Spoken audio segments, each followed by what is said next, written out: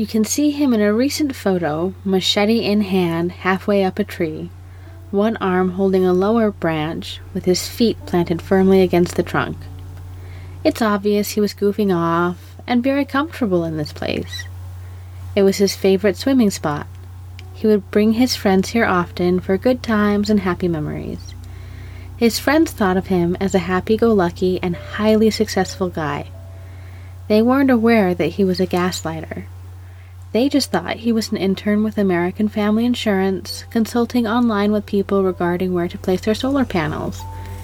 They didn't know how he was always covering up his lies by telling other lies, and they certainly didn't know that his dad was on to him. His dad was conducting a sort of internal audit on his own son in an effort to uncover the truth, and his friends didn't know that Chaz Halderson would bring his mother here one day, to his favorite swimming spot, as part of his efforts to cover up his ultimate lie. Well, he would only bring a part of her, and this is what led to his downfall. Ring around the rosy, a pocket full of posies. Ashes, ashes, we all fall down. Welcome to the Parasite Podcast. I'm Sherry. And I'm Marie, and in this episode, Death by Gaslight, we'll cover the murders of Bart and Krista Halderson by their son, Chandler or Chaz Halderson. If you like our podcast, please be generous with your time and leave us a review. It helps people find our podcast and gives us warm feelings of deep appreciation. As always, this podcast contains adult language and adult themes. It's not for kids. I would like to add that this podcast is perhaps more graphic than some of our other podcasts just because of the nature of the murder. So please take that into account when you're deciding to listen.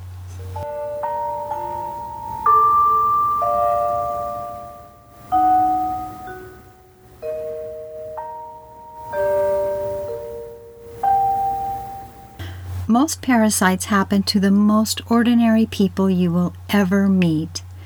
They are people who love their kids, want them to grow up and have good lives, and would never dream that their own child would murder them. Take, for example, the Haldersons. Bart Halderson grew up in DeForest, Wisconsin. He graduated from the local high school and went on to attend the University of Wisconsin-Madison. This is an upper-tier college that only takes high-achieving students with GPAs of 3.8 and above. He became a CPA and worked in tax management. Before becoming a CPA, he met a woman named Krista Ray Frater. Krista had grown up in Madison, Wisconsin, and attended East High School, where she made friends like Jane Hilkendorf, who remained one of her best friends for her entire life. Krista attended the University of Wisconsin-Eau Claire, another top-rated college, until her father fell ill. At that point, she returned to Madison and completed her degree in art history at the University of Wisconsin-Madison. She found a job at the Boston store in the local mall. She was the manager. Bart was also working there as a clerk. Oh. Their love story began when Bart fell for his manager. That's a role reversal from what we've seen before. And very cute. They married on July 31st, 1994. A couple of years later, they had Mitchell and then Chandler, whom they called Chaz, and settled in DeForest, Wisconsin, eventually moving to Plymouth.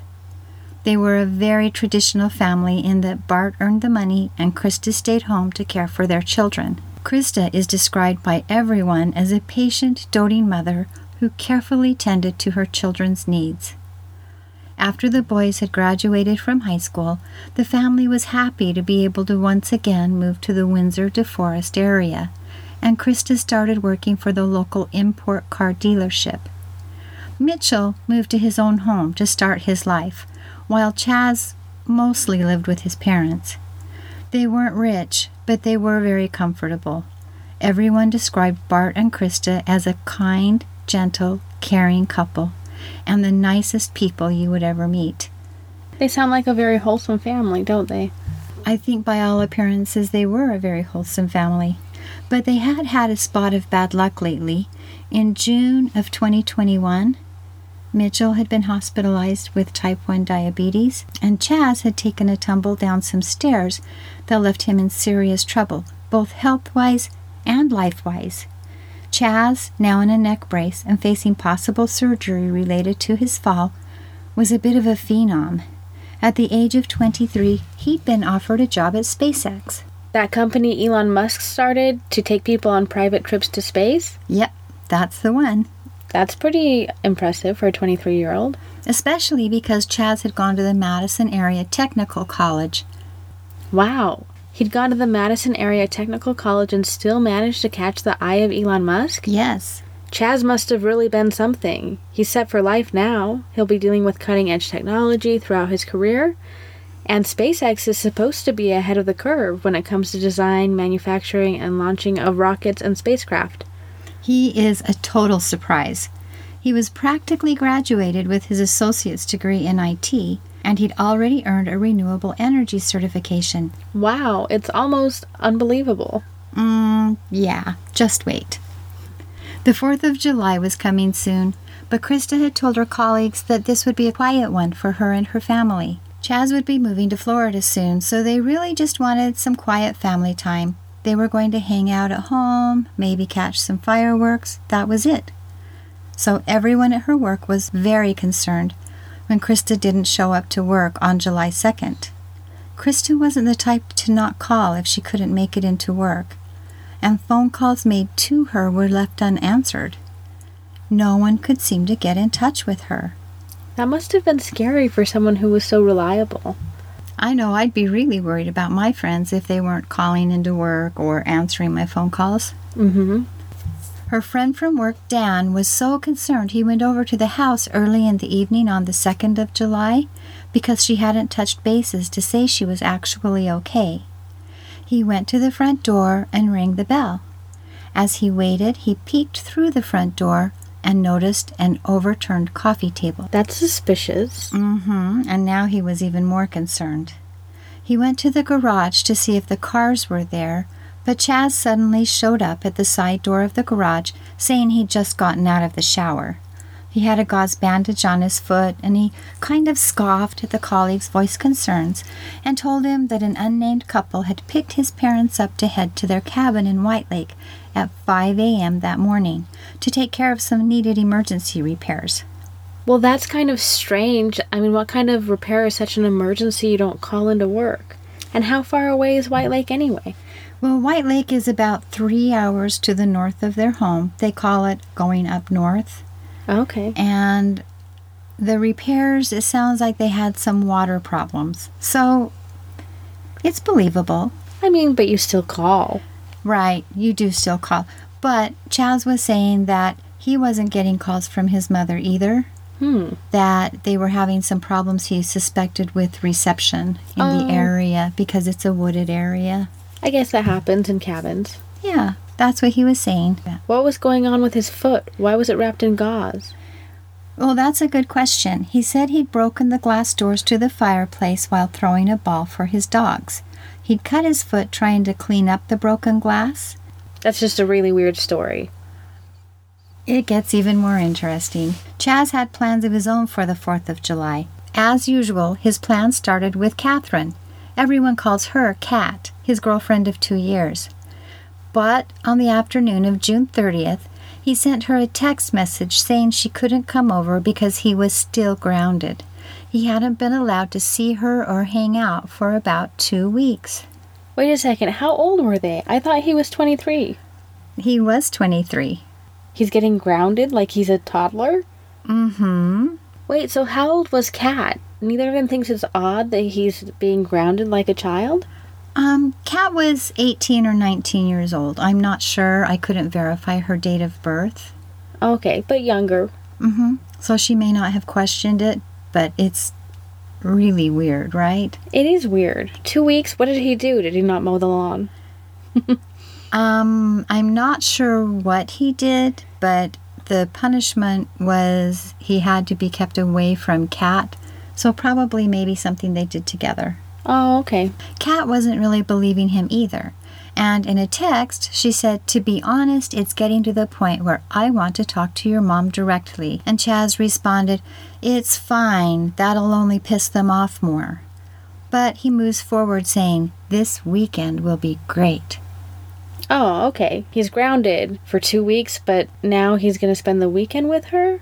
I thought that was a little confusing too. I think that they had big plans for the weekend, and I'm not sure how they thought they were going to pull them off. Oh, okay. So maybe he just didn't plan to obey the grounding. That's really possible. It's really not clear. After whatever happened resulted in Chaz being grounded from seeing Kat, she texted, "We're not going to the cabin, right?" And Chaz had replied, "No." This was still the 29th, right? It was. At that point, Kat suggests they spend the 4th at the Wildflower Farm with her mom, saying, "That way we can say my mom can care for you, since they have a lot of stuff there that they use for Mike and Papa." Who's Mike and Papa? Oh, well, Mike and Papa are related to Crescent, and Crescent is Kat's mother's girlfriend. Oh, okay. Okay? And so Kat had an apartment of her own, and she would often spend time with her mother, Dulce, at her mother's home, but her mother's girlfriend and later fiance owned a wildflower farm with her father, who was Papa, who was over 90 years old. Okay. And her brother Mike was wheelchair-bound and also lived on the property, and she cared for him. Oh, okay. Yeah. So the wildflower farm was about 45 acres, mostly wooded area, with room to grow wildflowers. So, but what kind of stuff did Mike and Papa have that this boy would need? Oh, because they were older, they had walkers and elevated toilet seats and things like that she thought would convince Chaz's mom to let him come and stay. Why would Chaz's mom want him to have those things? Oh, because when he fell down the stairs, after he came out of the emergency room, he said that he was having a lot of different problems. We'll get into the details later, but he was having numbness in his legs, dizziness, confusion. He said he had a brain bleed and headaches. His mom was just worried about him and didn't want him to overexert himself and all that. Right. So now we're to July 1st. Okay. And Kat sent Chaz a text at 1 in the afternoon telling him that her mother had okayed Chaz coming to hang out with them all weekend. She was super excited, and she wanted Chaz to convince his parents to let him go. It was at this point, at 1:04 p.m., that Chaz first mentioned his parents were thinking about going up north to their cabin for the 4th of July. Not with them, but with another couple. And this is the first evidence that Chaz had set off his plan to murder his parents. So he did this at 1:04 p.m., and they were both dead by 5:30 that evening. Oh, that's terrible. Later that evening, at around 6, Kat snapped a photo of him as he FaceTimed her while he was showering. That's kind of racy. It wasn't a racy picture at all. It was kind of sweet. One thing that you'll learn about Kat is she is the queen of the screenshots. Ah, okay. Yeah, and that really helps the prosecutors later on. Yeah, she's their dream witness. Anyway, Chaz told Kat that he was going to make some dinner, and when she asked where his parents were, he said that they were out doing a grocery pickup. In truth, he wasn't making dinner at all. He was working on destroying evidence. That's horrible. On July 2nd, which was Friday, Chaz texted Kat at around 9:30 in the morning complaining that his parents had left him tons of chores to do while they were at the cabin. As they discussed their dinner plans, she was very disappointed when he texted saying she was going to be going home after dinner, but she could stay over the next night, Saturday. She assumed that with his parents gone, they would spend the entire weekend together. Disappointed and confused, she asked why. And he said he needed to get chores done. AKA destroying the evidence of a murder. Mm-hmm. And at trial, the district attorney does ask her if she knew what he meant when he was saying getting chores done. And Kat paused for a full 10 seconds and then said, I don't recall. It's a weird answer. It is a weird answer. Do you think she just wasn't sure what to say? A lot of people make a great big deal about that, which is why we're mentioning it. Mm-hmm. But neither the prosecution nor the defense thought that Kat was involved in this murder. They felt she was an unwitting accomplice, so to speak. You know, she was very young. She was not experienced in the courtroom. Mm-hmm. She was embarrassed. They were talking about, like, her personal life and reading personal texts. And I think she was probably just having a slower time processing things. Yeah. It's hard to be on the spot like that with everything you've ever done on your cell phone. Oh, precisely. But Chaz did do something a bit odd. He insisted that Kat bring him some hydrogen peroxide and a Swiffer. That should have been the first red flag. How many men do you know that know what hydrogen peroxide even is? One, maybe two. Well, no, one. Maybe one. But he did have that cut on his foot, so maybe she thought it was for that. Maybe, but usually they use rubbing alcohol or Neosporin. Ouch. Yeah, that's true.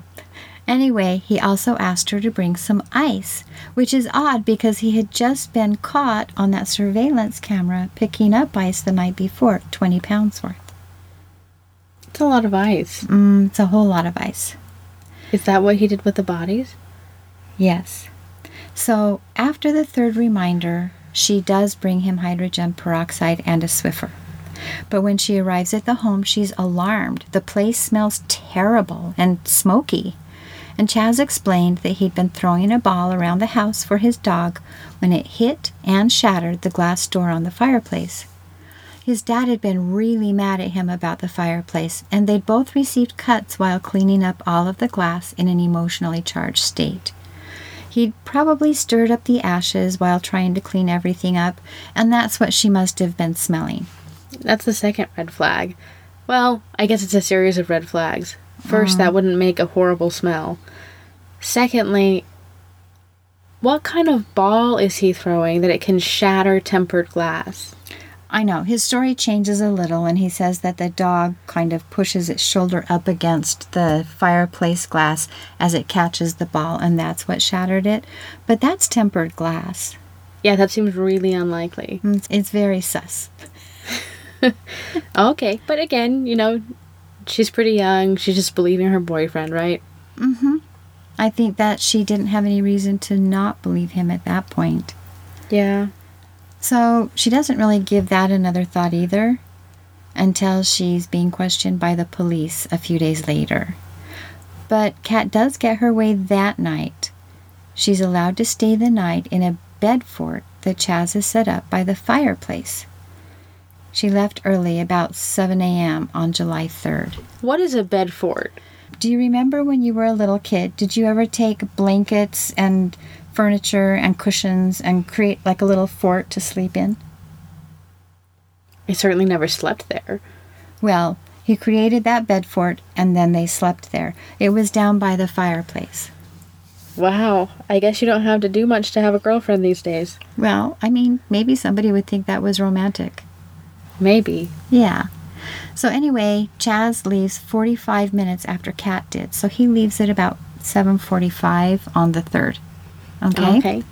So Chaz tells her that he was trying to take a load to the dump, but it was closed. He then appears to have gone radio silent on Kat for at least an hour. But Kat had her handy-dandy tracker. What? Well, a lot of people in relationships use trackers with each other so they can see the location of each other, and it makes them feel, I don't know, maybe closer as they're chatting. It's something that you can use from Snapchat. Huh, okay. Well, I don't use Snapchat, so maybe that's why I think it's weird. Perhaps. Anyway, they were using that location sharing with each other, and when she looked at her tracker, she noticed he was nowhere near the house doing chores. He was somewhere weird and unexpected. On the banks of the Wisconsin River near Sauk City, at their favorite swimming spot, the one we talked about. He went swimming without her? Exactly. And she thought it was really weird, and she was pretty upset about it. So she took a screenshot of it, and then she called him, wanting to know what the heck he was up to. And he told her he'd gone down there to pick up some painkiller. Painkillers? That didn't seem odd to her? I think the location seemed a bit odd, because it's kind of weird. It's kind of difficult to get legal painkillers. At a swimming hole? Exactly. And so that wasn't really setting very well with her. But remember when I said that he'd had that accident falling down the stairs and he had problems with his spine and with his legs and everything? He also was wearing a neck brace and saying that he was having problems and needed to wear that neck brace 24/7. Oh, okay. So he was wandering around wearing a neck brace. So she thought he was in pretty bad shape. Yeah. I mean, she was literally helping him up and down stairs, encouraging him to take walks. She was really trying to take care of him given the injury he claimed to have. Oh, okay. Okay. So she was kind of bothered by it, but she didn't even really give that another thought. So what was he actually doing there? Do we know? We do. He was dropping off his mother's legs, which are the only parts of her remains that would be recovered. Oh, that's awful. Yeah. Anyway, Chaz and Kat met up for a late lunch with her family that day, but that evening he tells her to go ahead and go to fireworks without him. He had to go home to the dogs so the fireworks wouldn't upset them. Plus, he said he had more chores to do. It's a lot of chores. His parents must have really piled it on, right? A disappointed Kat goes to see the fireworks with her brother, wondering what Chaz is actually up to. And he was definitely up to something. Surveillance shows that he was, again, out and about at 10:30. He's along the Wisconsin River once more by the town of Portage. He's there for about half an hour and then heads back home for the evening. It's about a half hour away from his home. Okay, so I guess the dogs were just left to fend for themselves. Right, which is not surprising because on the 4th of July they actually attend fireworks together at Dan's house.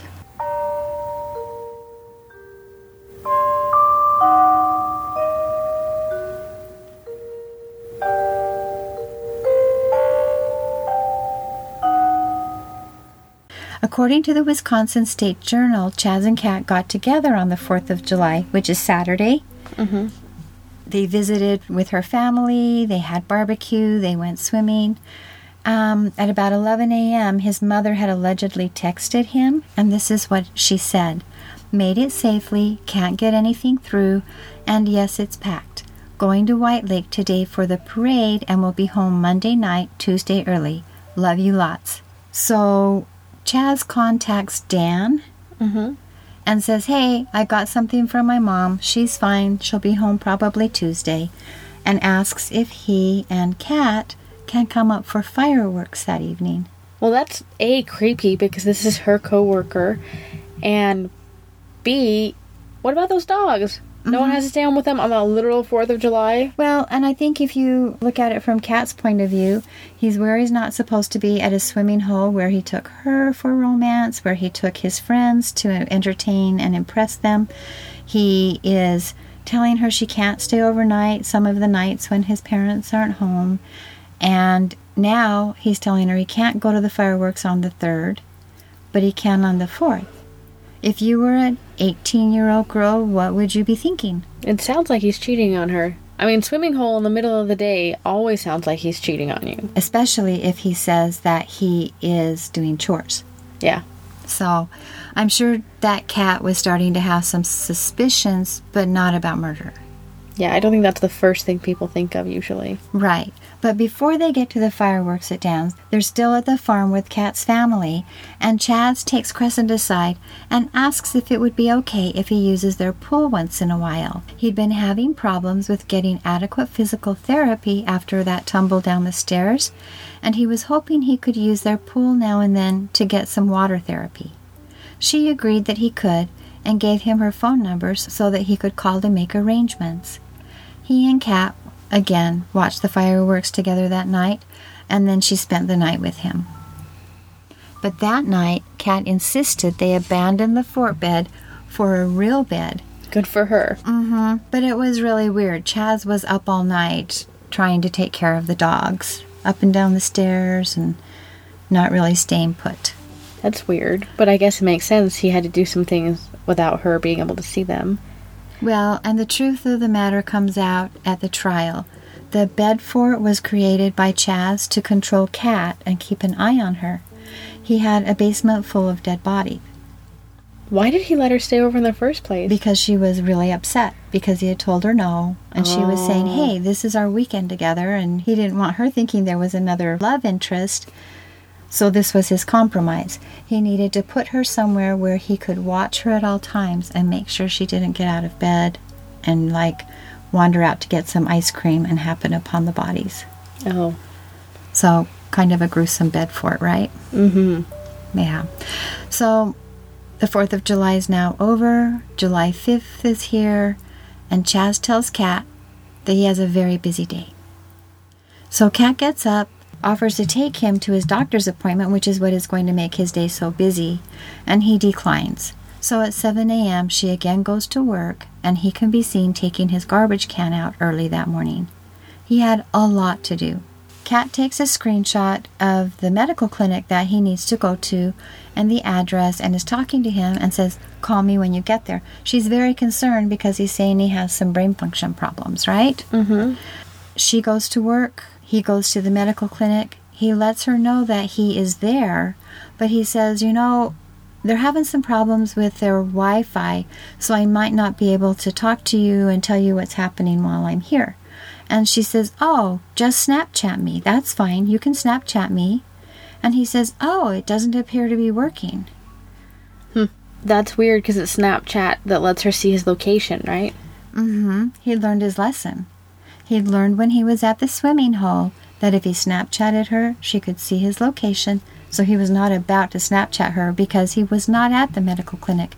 He was home. Oh. So Kat kept insisting that he Snapchat her, and he kept giving her a million different excuses as to why it wasn't working, and Kat knew that each of those excuses was a lie. So again, I think she was pretty sure she was getting lied to, and, like most teenage girls, she wasn't thinking, oh, has he killed his parents? She was thinking, I think he's cheating on me. Yeah, that makes sense. And in truth, Chaz did not leave his house that day until he headed out back to Crescent's farm. Oh, okay. Well, so it sounds like she tries to be a really supportive girlfriend, and he's kind of evasive and sketchy. Oh, exactly. In fact, she was so supportive that she'd been looking for ways to get him to Florida so he could begin his make-believe job with SpaceX. So while he's refusing to snap with her, she's busy looking up bus schedules and trying to find ways to help him succeed. And he was all of a sudden starting to think that his parents were being replaced with her. He started acting like she was relentlessly pushing him because she was trying to help him succeed at what he said he had wanted. Chaz had to get her to back down, or she would untangle his lies and leave him.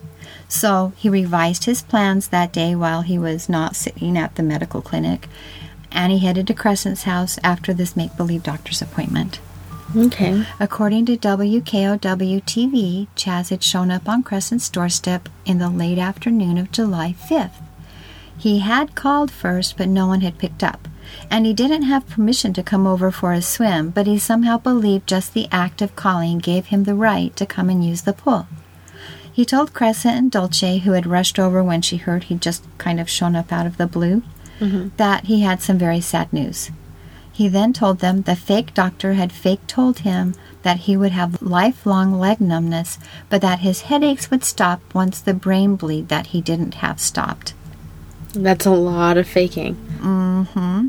It seems kind of odd that if he had a brain bleed, the doctor's just letting him run around town and do whatever he wants.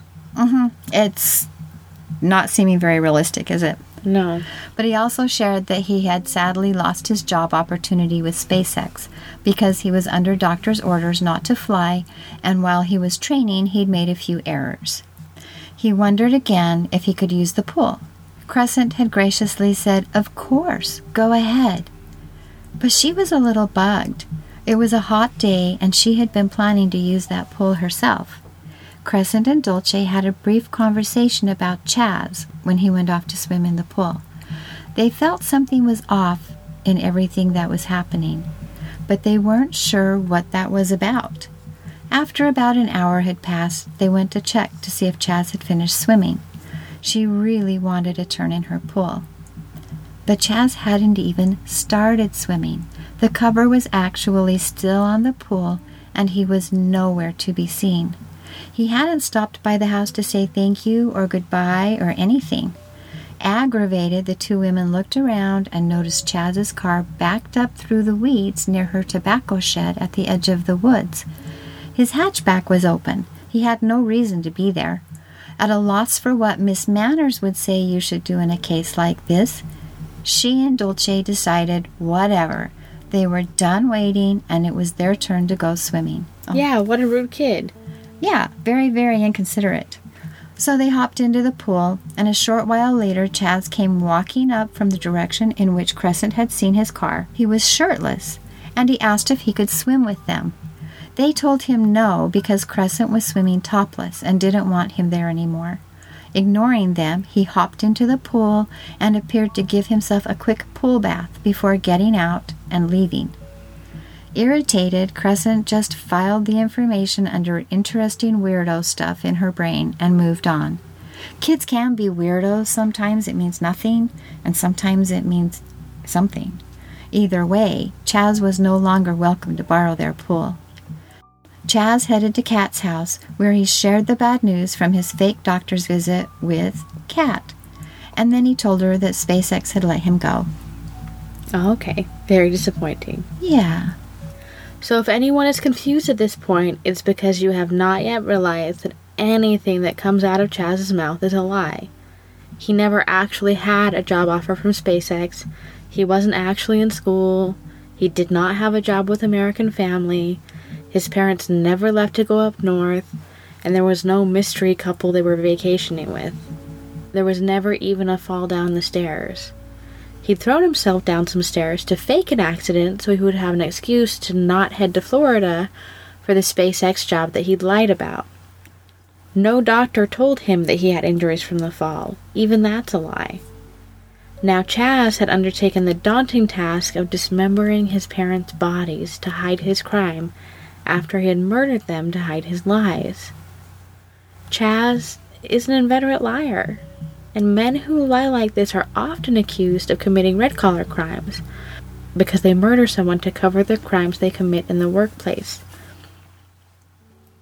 There's not really a name for someone like Chaz because he never entered the workplace. He couldn't embezzle anything. So his lies were never in the public realm, only the private realm with his family. And his lies were meant to keep him home, doing whatever he pleased, with his parents picking up the tab and cleaning up his messes, despite their efforts to get him educated and employed. That's right. So back to the story. Neighborhood videos reveal that Chaz was up during the early morning hours the night of the 6th. Between 1 and 4 a.m., the garage light turns on 7 different times for an average of 6 minutes each time. Then, at 4:30, he left the home and drove around the city of Madison for about an hour.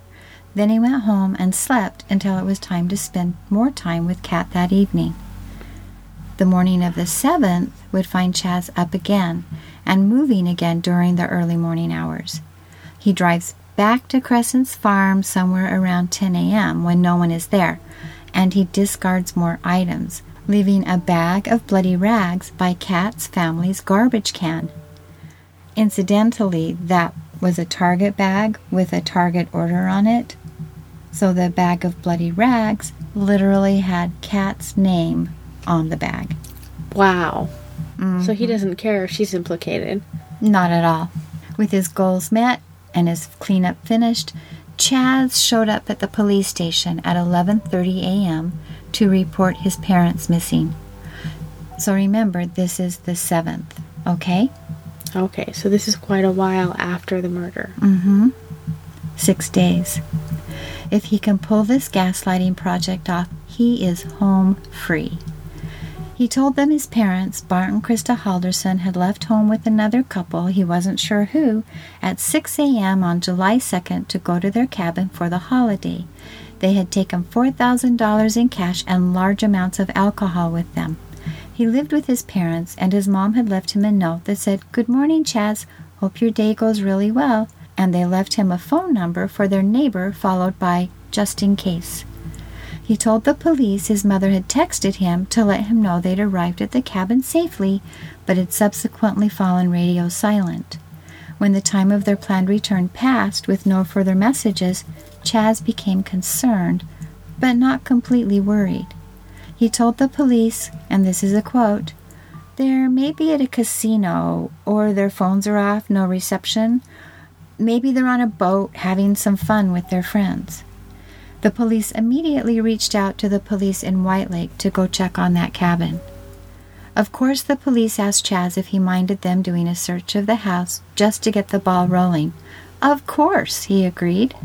But he did caution them that he had recently broken the glass doors of the fireplace when he was throwing a ball around. There had been a little bit of blood spilled when he and his dad had cleaned up the mess. But the police didn't really find anything amiss in the house. No visual signs of blood by the fireplace or anywhere else. Chaz also texted his brother Mitchell that day, telling him he was worried for his parents who had gone up north to the cabin with friends. Mitchell said his parents were great parents who cared deeply for both him and his brother. He didn't know what to do to help, but he went up to the cabin to check out what was going on. He is the one who gave the police access to their White Lake cabin for that initial search. And guess what they found? Bodies? Nope. Blood? Mm-mm. What? Nothing. Nothing at all. No evidence that anyone at all had been staying in that cabin. No evidence of foul play. Nothing. Kind of weird. It is. The police issued a missing persons be on the lookout and took this case seriously right from the start. They were intent on finding this couple. They started scouring the route the Haldersons would have taken to get to that cabin, checking every casino, boat, and hotel along the way. Chaz had given them a lot of ideas regarding where his parents might pop up, but the Haldersons were nowhere to be found. One thing they did learn along the way: White Lake didn't have a parade on the 4th of July. It had been held on the 3rd. Chaz had lied to that co-worker. Poor Dan. He was just trying to find his friend. Make sure she was okay. Interviews with other family and friends indicated that, as a CPA with a reputation as a cheapskate, Bart was highly unlikely to have traveled with $4,000 in cash intending to gamble. He and his wife were definitely not the type of people who gambled or even traveled with large amounts of cash. Plus, they were very light drinkers. Taking lots of cash and alcohol on a trip to a cabin made no sense at all. They all had no idea why Chaz would say this. Probably he drank that alcohol and spent that cash. That's very possible, or it never existed to start. Possible. I mean, we really don't know. Yeah. Anyway, interviews with neighbors became increasingly worrisome to the police. The neighbors noted a lot of activity between the 1st and the 8th. Chaz had been in and out of the house several times and at all hours of the day. He'd had a fire going for some unfathomable reason on the 1st. Remember, this is July. It's hot. The garage windows were propped open. They'd never been propped open before, and an exhaust vent had been taped over in the past few days. Also, the neighbors had been a bit disconcerted when Chaz showed up on their doorsteps after reporting his parents missing. He was asking them to give him their video surveillance of the street for the first night in July, saying he wanted to see if he could watch his parents driving away. That's weird. Indeed. Wasn't this what the police should be asking for, they said? They weren't about to hand over any video footage to the Halderson's son. They knew about chain of custody and evidence, and they couldn't figure out what he thought he was doing. But one neighbor was alert enough to covertly tape the conversation. The police were very concerned. More and more, it was looking as if they'd been gaslighted. Chaz hadn't really been a suspect earlier in the day, but each fact, once looked into, seemed to be more a bag of air than a fact. By the end of the day, the police were falling back on an old adage: the prime suspect is usually the last person who saw the victim alive. Well, I love that adage because they kind of have to be, right? Right. The last person to see you alive is probably the person who killed you. So I've never understood that, but that's what they say. Oh, you know. I know, and you could argue and say, well, if the person survives, they're going to go to the hospital before they die and caretakers will see them. Well, go ahead and argue that. That just seems like a weird saying to me. Anyway. Well, what day was this? This was the night of the 7th. Wow, the police didn't waste any time on this. No, they didn't waste any time at all. So they were, of course, deciding that Chaz was now their prime suspect. Unfortunately, I think that's where we need to end for now. Okay. Well, to our listeners, thank you for your patience and your kind words. We want to reward you for your patience, so we will be releasing part 2 of this episode in just a few days, this coming Tuesday. We will finish up this case and give you some solid details on how Chaz was gaslighting his parents and his girlfriend. We'll also go over the evidence in detail and get you ready for the sentencing date on this case, which is next Thursday, March 17th. In the meantime, please share this podcast with 2 of your favorite people and like our show. And then do the same for another of your favorite podcasts. You will never know how ecstatic we are when we find new friends. We'll see you on Tuesday. It's time to thank some people. Okay, so we'd like to thank the Law and Crime Network, Heavy.com, WKOW-TV, Wisconsin State Journal, NBC 15, News 3 Now, and Channel 3000 for much of the materials and photos we used to bring you this case. If you would like to contribute to our show, you can find us on Patreon. Tax-deductible donations begin as low as $10 a month, and we will shower you with gratitude and stickers should you choose to lend us your support. As such, we'd like to thank Belinda for becoming our most recent Patreon supporter. If you would prefer to make a one-time donation, please visit our website at parasite.org. This has been the Parasite Podcast. And remember, always sleep with one eye open. Ashes, ashes, we all fall down.